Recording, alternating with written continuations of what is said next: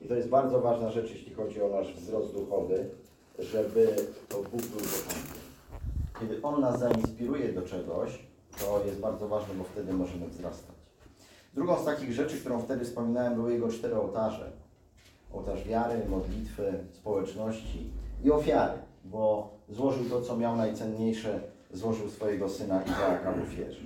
I wiemy, że również to, kiedy rzeczywiście oddajemy Bogu to, co jest najcenniejsze dla nas, nie boimy się tego powierzyć, to możemy wzrastać duchowo. Kiedy On jest początkiem rzeczy, które robisz w życiu, nie Twoje pomysły, ale On. I kiedy rzeczywiście ofiarujesz Mu to, co najcenniejsze masz. Najcenniejsze Twoje dobra, sprawy, rzeczy. Ja chciałbym dzisiaj, byśmy drugą i w zasadzie ostatnią część życia Abrahama przyjrzeli się jej. I dlatego otwórzmy 14 rozdział pierwszej Księgi Mojżeszowej i przeczytamy tutaj fragment od 17 wersetu.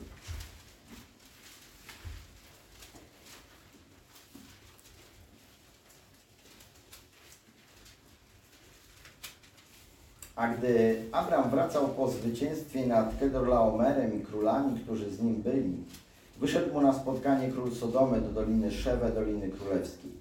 Melchizedek zaś król Salemu wyniósł chleb i wino, a był on kapłanem Boga Najwyższego. I błogosławił mu, mówiąc: niech będzie błogosławiony Abram przez Boga Najwyższego i Stworzyciela nieba i ziemi. Niech będzie błogosławiony Bóg Najwyższy, który wydał nieprzyjaciół Twoich w ręce Twoje. A Abram dał mu 10 ze wszystkiego. Wtedy rzekł król Sodomy do Abrama: daj mi ludzi, a zabierz sobie dobytek. Lecz Abram odpowiedział królowi Sodomy: podnoszę rękę swoją do Pana Boga Najwyższego, Stworzyciela nieba i ziemi, że nie wezmę ani nitki, ani rzemyka sandałów, ani niczego z tego wszystkiego, co należy do Ciebie, abyś nie mógł powiedzieć: to ja wzbogaciłem Abrama. Nie chcę nic, oprócz tego, co spożyli słudzy oraz działu należnego mężom, którzy poszli ze mną, Anerowi, Eszkolowi i Mamremu. Niech oni wezmą swój dział. Po tych wydarzeniach doszło Abrama w widzeniu następujące słowo Pana: nie bój się, Abramie, jam tarczą Twoją, zapłata Twoja będzie sowita. Wtedy Abram odpowiedział: Panie Boże, cóż mi możesz dać, gdyż ja schodzę bezdzietny, a dziedzicem domu mego będzie Eliezer z Damaszku. Potem rzekł Abram: przecież nie dałeś mi potomstwa, więc mój domownik będzie dziedzicem moim. Wówczas doszło go słowo Pana: nie ten będzie dziedzicem Twoim, lecz ten, który będzie pochodził z wnętrzności Twoich, będzie dziedzicem Twoim. Potem wyprowadził go na dwór i rzekł: spójrz ku niebu i policz gwiazdy, jeśli możesz je policzyć. I rzekł do niego: tak liczne będzie potomstwo Twoje. Wtedy uwierzył Panu, a on poczytał mu to ku usprawiedliwieniu. Potem rzekł do niego: jam jest Pan, który Cię wywiódł z Ur Chaldejskiego, aby dać Ci tę ziemię w posiadanie, do tego miejsca. W naszym życiu są takie wydarzenia, które mogą bardzo dużo zmienić. To jest małżeństwo na przykład. To jest podjęcie pracy. Są takie rzeczy, które jak się wydarzą, to bardzo mają wpływ i przebudowują nasze życie. Myślę, że każdy, kto się ożenił, to wie, że to przebudowało jego życie. Jak się rodzą dzieci, znowu to dużo, bardzo dużo zmienia. Myślimy, że czasami będą bardzo grzeczne, no i są grzeczne i się bardzo wtedy cieszymy. Ale nie zawsze tak jest. I tutaj mamy do czynienia z pewnym wydarzeniem w życiu Abrama, które bardzo dużo zmieniło w jego życiu. Wiemy, że wcześniej 4 królów walczyło z 5 królami i mogło to Abrama jeszcze wtedy nie interesować, ale oni zabrali bratanka Lota.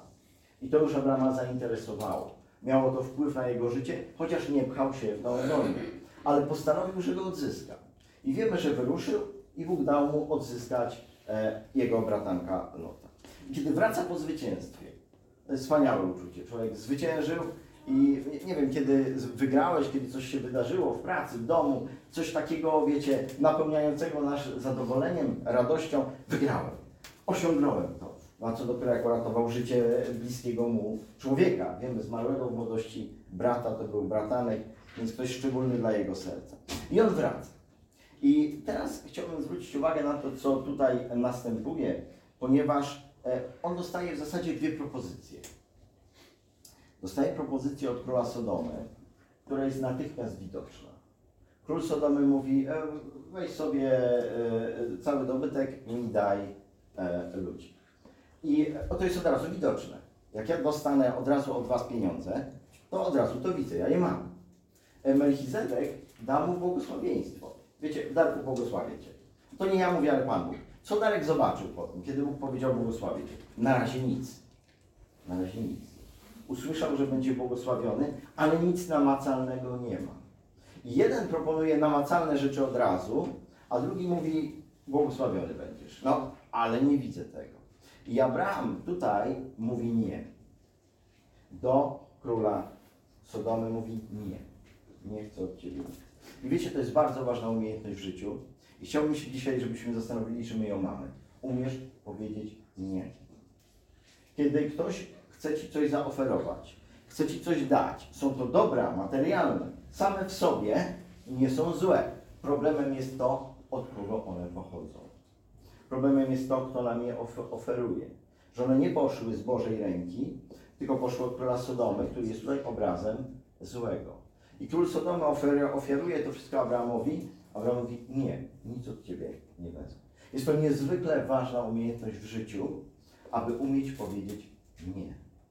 I to nie tylko grzechowi powiedzieć nie, bo to jest oczywiste, ale powiedzieć nie rzeczom pozornie dobrym, które po prostu nie pochodzą z Bożej ręki.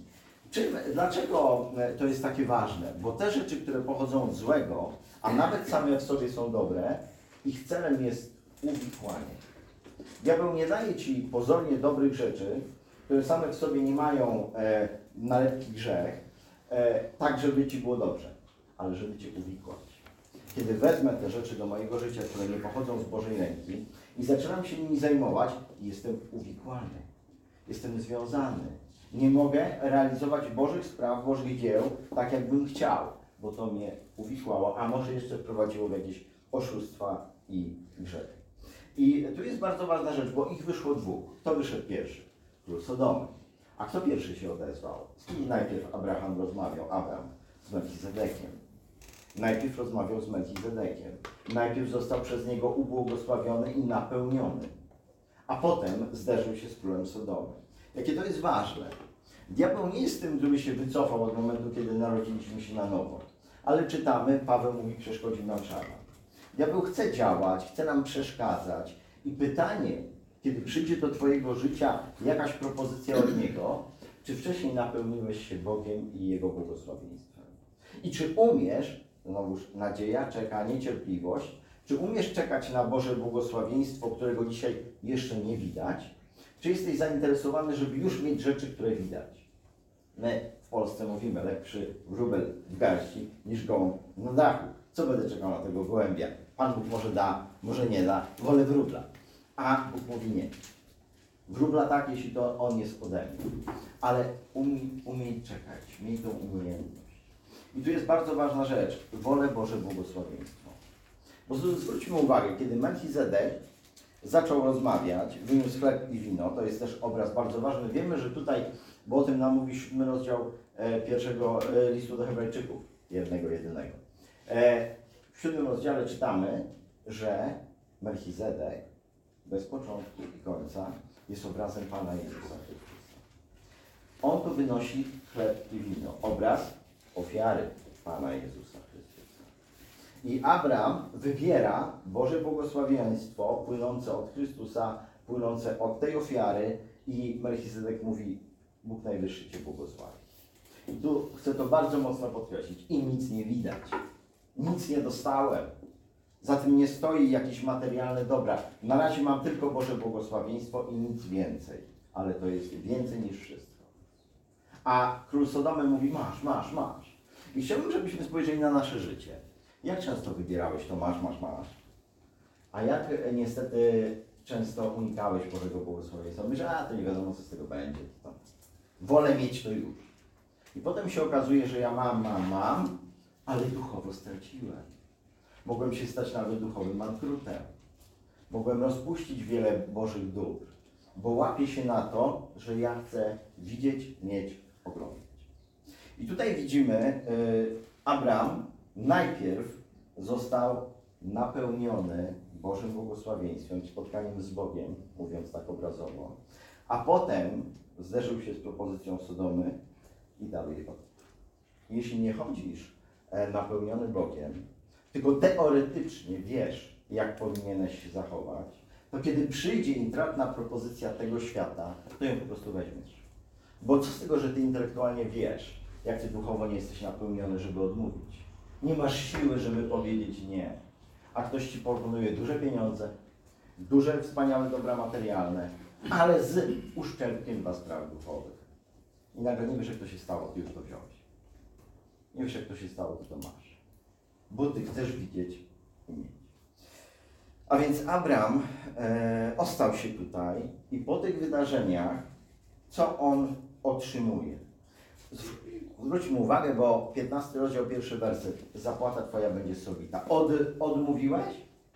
To masz moją teraz zapłatę. Jaką? Abram dostaje to, co w skrytości, tam w sercu mu najbardziej zależało na tym i tak naprawdę to już stracił nadzieję, że może to dostać. Co on dostaje? Potomstwo. Nie tylko, że będzie miał syna z Sary, ale potomstwo w całym rozczycie rozmnożenia. Bóg mówi, że będzie tyle, co piasku, a więc to będzie niesamowicie pomnożone. Dostaje usprawiedliwienie i dostaje ziemię. Dostaje 3 rzeczy, które się, możemy powiedzieć, zaczęły, że powiedział odmawiam. Sodomie odmawia. I Bóg mówi, to masz te 3, na których ci najbardziej zależało i które tylko ja mógłbym ci dać. Masz potomstwo, ziemię i usprawiedliwienie. A więc niesamowicie to błogosławieństwo, które nie było widoczne, stało się namacalne dla Abrahama w jego życiu. Mógł to potem przeżywać, mógł się tym cieszyć. To się mogło bardzo mocno rozwijać. I chciałbym bardzo mocno, abyśmy popatrzyli na propozycje, które będą spływały do naszego życia i abyśmy się nauczyli nie patrzeć, jak to wygląda. To fajne jest. To jabłko jest bardzo ładne. No to zajmę. Tylko od kogo ta propozycja podchodzi? Panie, a czy to jest od Ciebie? Czy to Ty? Czy to jednak od złego jest? Jakie to piękne jabłko, no weź zerwij. Ale to nie jest od Ciebie, Panie, więc ja nie sięgnę. Kiedy otwieramy 16 rozdział, króciutki fragment od 1 wersetu. Bóg mu obiecał, będziesz miał syna. A Sara i żona Abrama nie urodziła mu dzieci. 16 rozdział, 1 werset. Lecz miała niewolnicę Egipcjankę imieniem Hagar. Rzekła więc Sara do Abrama, oto Pan odmówił mi potomstwa, obcuj proszę z niewolnicą moją, może z niej będę miała dzieci. I usłuchał Abram rady Sary. Wzięła więc Sara i żona Abrama niewolnicę swą Hagar Egipcjankę, a było to po 10 latach pobytu Abrama w ziemi kananejskiej. I dała ją za żonę mężowi swemu Abramowi. A on obcował z Hagar i poczęła, lecz gdy spostrzegła, że poczęła, zaczęła pogardzać panią swoją. Wtedy rzekła Sara do Abrama, krzywdy mojej tyś winien. Ja sama dałam ci niewolnicę moją za żonę. A ona, gdy spostrzegła, że poczęła, zaczęła mną pogardzać. Niech Pan będzie sędzią między mną a tobą. No jak? Bóg powiedział, będziesz miał. Mijają lata i po prostu nie ma tego dziecka. I Sara, a tu trzeba mieć nadzieję, a tu trzeba czekać. Sara już mówi koniec. Nie będziemy dłużej czekać. Już tyle lat minęło. I Sara daje mu rozwiązanie. I zwróćmy uwagę, Abram je akceptuje i było to rozwiązanie zgodne z tamtymi prawami. A więc to nie było rozwiązanie niezgodne, tylko nie było zgodne z Bożą myślą i z Bożą wolą, ale było zgodne z prawnymi uwarunkowaniami, jakie były w tamtym czasie, z tamtymi obyczajami. I teraz bardzo ważna rzecz jest kolejna. Ja nie poszukuję ludzkiego uzasadnienia, może i słusznego dla moich decyzji i wyborów. Słuchajcie, zrobiłem tak i wam udowodnię, że mogłem tak postąpić. Na podstawie prawa polskiego, na podstawie tradycji, na podstawie nie wiem jeszcze czego. Ja poszukuję Bożych rozwiązań dla mojego życia. Czy Bóg ci to powiedział? Czy Bóg ci to dał? To jest niezwykle ważne. Nie ludzkie uzasadnienia, nie ludzkie uwarunkowania dla moich pomysłów, dla tego, co realizuję. I tu Abram niestety upada, przyjmuje propozycję swojej żony. Ona jest kochana. Ona mówi, krzywdy mojej tyś winien. Sama ci zaproponowałem, wziąłeś, a ty jesteś winny, że to wziąłeś. I to jest też wspaniałe, prawda? Kiedy żona proponuje, mąż się zgadza, wychodzi źle, no po co się źle? Ale mąż często nie ma siły, żeby powiedzieć, nie zrobimy tak, kochana, no bo mówi, no jak? Nie wytrzymam tego, tej presji, więc zrobię to, a potem wina i tak będzie twoja. I tutaj niestety to się stało. I konsekwencje są bardzo szybkie. Zwróćmy uwagę, konflikt jest natychmiastowy. Bo ta, kiedy poczęła, już pogardza, Sara już ma dosyć, wydarzyło się, a więc bardzo szybki konflikt. I zwróćmy uwagę, 16 rozdział, 10 i 12 werset, bo tutaj Hagar ucieka, wiemy przed Saraj, ucieka z tego domu i anioł pański ją spotyka i 10 werset. Rzekł jeszcze do niej anioł pański: rozmnożę bardzo potomstwo Twoje, tak iż z powodu mnogości nie będzie można go policzyć. Nadto rzekł do niej anioł pański: oto poczęłaś, urodzisz syna, nazwiesz go Ismael, bo Pan usłyszał o niedoli Twojej. Będzie to człowiek dziki. Ręka jego będzie przeciwko wszystkim, a ręka wszystkich będzie przeciwko niemu. I będzie nastawał na wszystkich pobratymców swoich. Ta sytuacja, która wtedy wyniknęła, ten konflikt ma już 2000 lat. My wiemy, jacy są Arabowie. Wiemy, że to jest mnogi naród. Wiemy, że to jest naród często nieobliczalny i dziki. My wiemy, że oni się między sobą, szyici, sunici, oni się żrą, oni potrafią się mordować, zabijać sobie, podkładać bomby. Już nie mówię o Izraelu, na którego ostrzą sobie zęby. A więc do dzisiaj to, co się wtedy wydarzyło, ma ogromne konsekwencje. I my czasami tak możemy w naszym życiu pomyśleć: a tylko tak sobie zrobię. No i potem się zaczęło. Bo zrobiłeś. Bo to ładnie wyglądało. Bo to się wydawało dobrym rozwiązaniem. A źródło, od kogo to pochodzi? Bardzo mocno chcę to podkreślić, abyśmy szukali w naszym życiu nie pięknych rzeczy, tylko źródeł. Panie, czy to z Twojej ręki przychodzi do mojego życia? Może to brzydko wygląda, ale jest od Ciebie, to biorę. Może to jest przepiękne, ale nie od Ciebie, nie chcę tego. I to jest coś, czego potrzebujemy się nauczyć. 17 rozdział.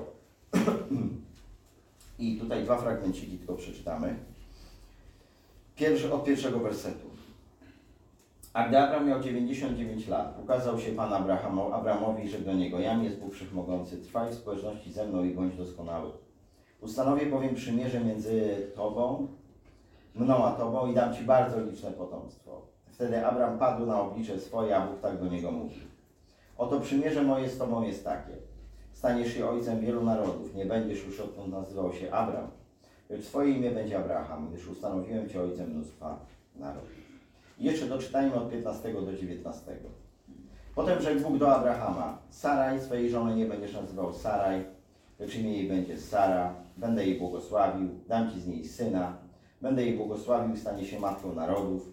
Od niej pochodzić będą królowie narodów. Wtedy Abram padł na swoje oblicze, roześmiał się, bo pomyślał w sercu swoim: czyż 100-letniemu może się urodzić dziecko? I czyż Sara 90-letnia może rodzić? I rzekł Abraham do Boga: oby tylko Ismael pozostał przy życiu przed Twoim obliczem. Na to rzekł Bóg: nie, ale żona Twoja Sara urodzi Ci syna i nazwiesz go imieniem Izaak, a ja ustanowię przymierze moje z nim jako przymierze wieczne dla jego potomstwa. Mija 14 lat. I Bóg dokonuje zmiany imion. Abraham będzie ojcem narodów, Sara będzie matką, księżniczka, matka. I Abraham dorasta. On się rozwija, ale jeszcze patrzy po ludzku. I ma plan minimum. Abraham ma plan minimum. Ismael niech pozostanie przy życiu. Już więcej, Boże. Co to? To jest niemożliwe. Czy jesteś człowiekiem, który ma plan minimum dla swojego życia?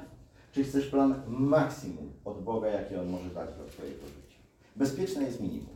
Jest Ismael, i już on sobie żyje, już nic się już nie wydarzy, już mam dosyć.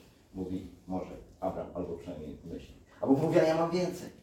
Chcę Ci dać więcej.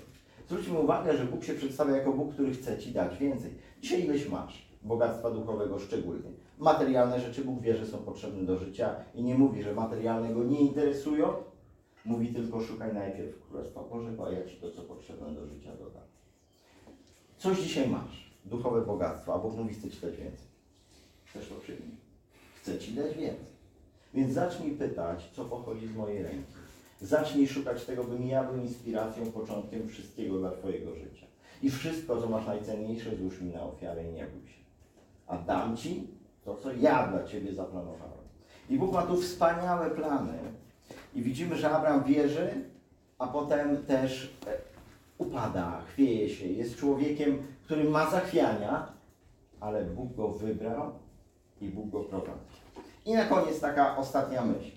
Bóg wybrał jednego człowieka, Abrama.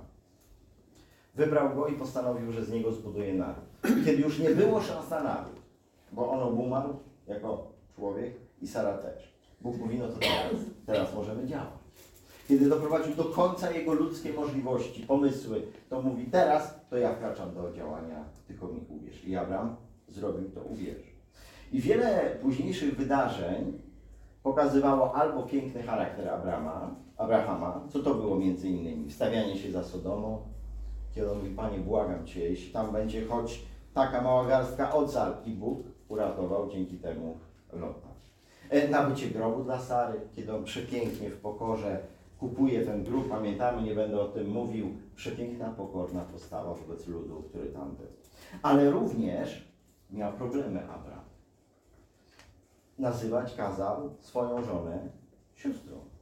I zarówno w Egipcie, jak i w Gerarze były z tego powodu problemy. Bo ci ludzie ją brali sobie za żonę i Bóg wkraczał do akcji i powstrzymywał, by nic złego się nie stało. Ale jedna rzecz, zwróćmy do czego Bóg doprowadził Abrahama i skąd był ten problem z siostrą, że on ją kazał udawać jej swoją siostrę, była tam pokrewieństwo, ale nie żonę, tylko siostrę. Otóż mamy tutaj bardzo ważny fragment i ten fragment jest w pierwszej Mojżeszowej, 20 rozdział i 13 werset.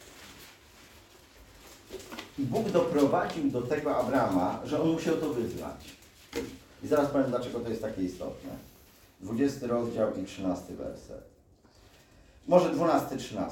Zresztą ona naprawdę jest siostrą moją, jest córką ojca mego, choć nie córką matki mojej, pomimo to została żoną moją. I teraz 13. Gdy więc Bóg wyprawił mnie na wędrówkę z domu ojca mego, rzekłem do niej: tę przysługę będziesz mi wyświadczała wszędzie, gdzie przyjdziemy. Powiesz o mnie, on jest bratem moim. Ten problem sięgał początku jego wyjścia z domu ojca. On tam postanowił, że będzie taką rzecz będzie jego żona robiła, udawała, będzie siostrą. Bóg aż to odkrył i dokopał się do źródeł. To jest źródło twojego grzechu. Kiedyś to postanowiłeś jeszcze w domu ojca, że będzie takie udawanie. I Abraham, wiemy, musiał to wyznać, wracał do ołtarza, który zbudował i się upamiętał. I w twoim, moim życiu mogą być rzeczy złe. Ważne jest, żeby się do nich dokopać, do źródła. Skąd ten grzech się wziął w życiu? I jakie jest źródło? Obnażyć to, wyznać Bogu i porzucić, uregulowawszy do końca. Tak, żeby tam nie było żadnych korzeni i żeby moje życie było oczyszczone. I Bóg do tego doprowadził Abraham. I na końcu żył 175 lat Abraham. I kiedy umiera, to jest napisane: syty dni i w pięknej starości. To bardzo rzadko takie połączenie słów występuje. U Izaaka ono jeszcze występuje i coś z tego u Hioba, ale bardzo rzadko występuje takie połączenie. W pięknej starości i syty dni. I my zdążamy do starości. Czy chcemy, czy nie? Może też nie spodobało mi się, Marek, co powiedziałeś? Myślałem, że będę coraz młodszy. No nie będzie. Zmierzamy do starości. Wewnętrzny człowiek się może, uwaga, coraz bardziej odnawiać, chociaż ten zewnętrzny się rozsypuje. Czy tak jest w twoim życiu, że ten wewnętrzny się odnawia i zmierzasz do pięknej starości? To jest tylko możliwe, kiedy Bóg będzie początkiem twoich rzeczy i kiedy naprawdę to życie będzie tak wyglądało, że będziesz Jemu ofiarował najcenniejsze rzeczy i pozwolisz Mu się prowadzić i będziesz umiał powiedzieć nie, kiedy Sodoma przyjdzie ze swoimi propozycjami. Amen. Amen.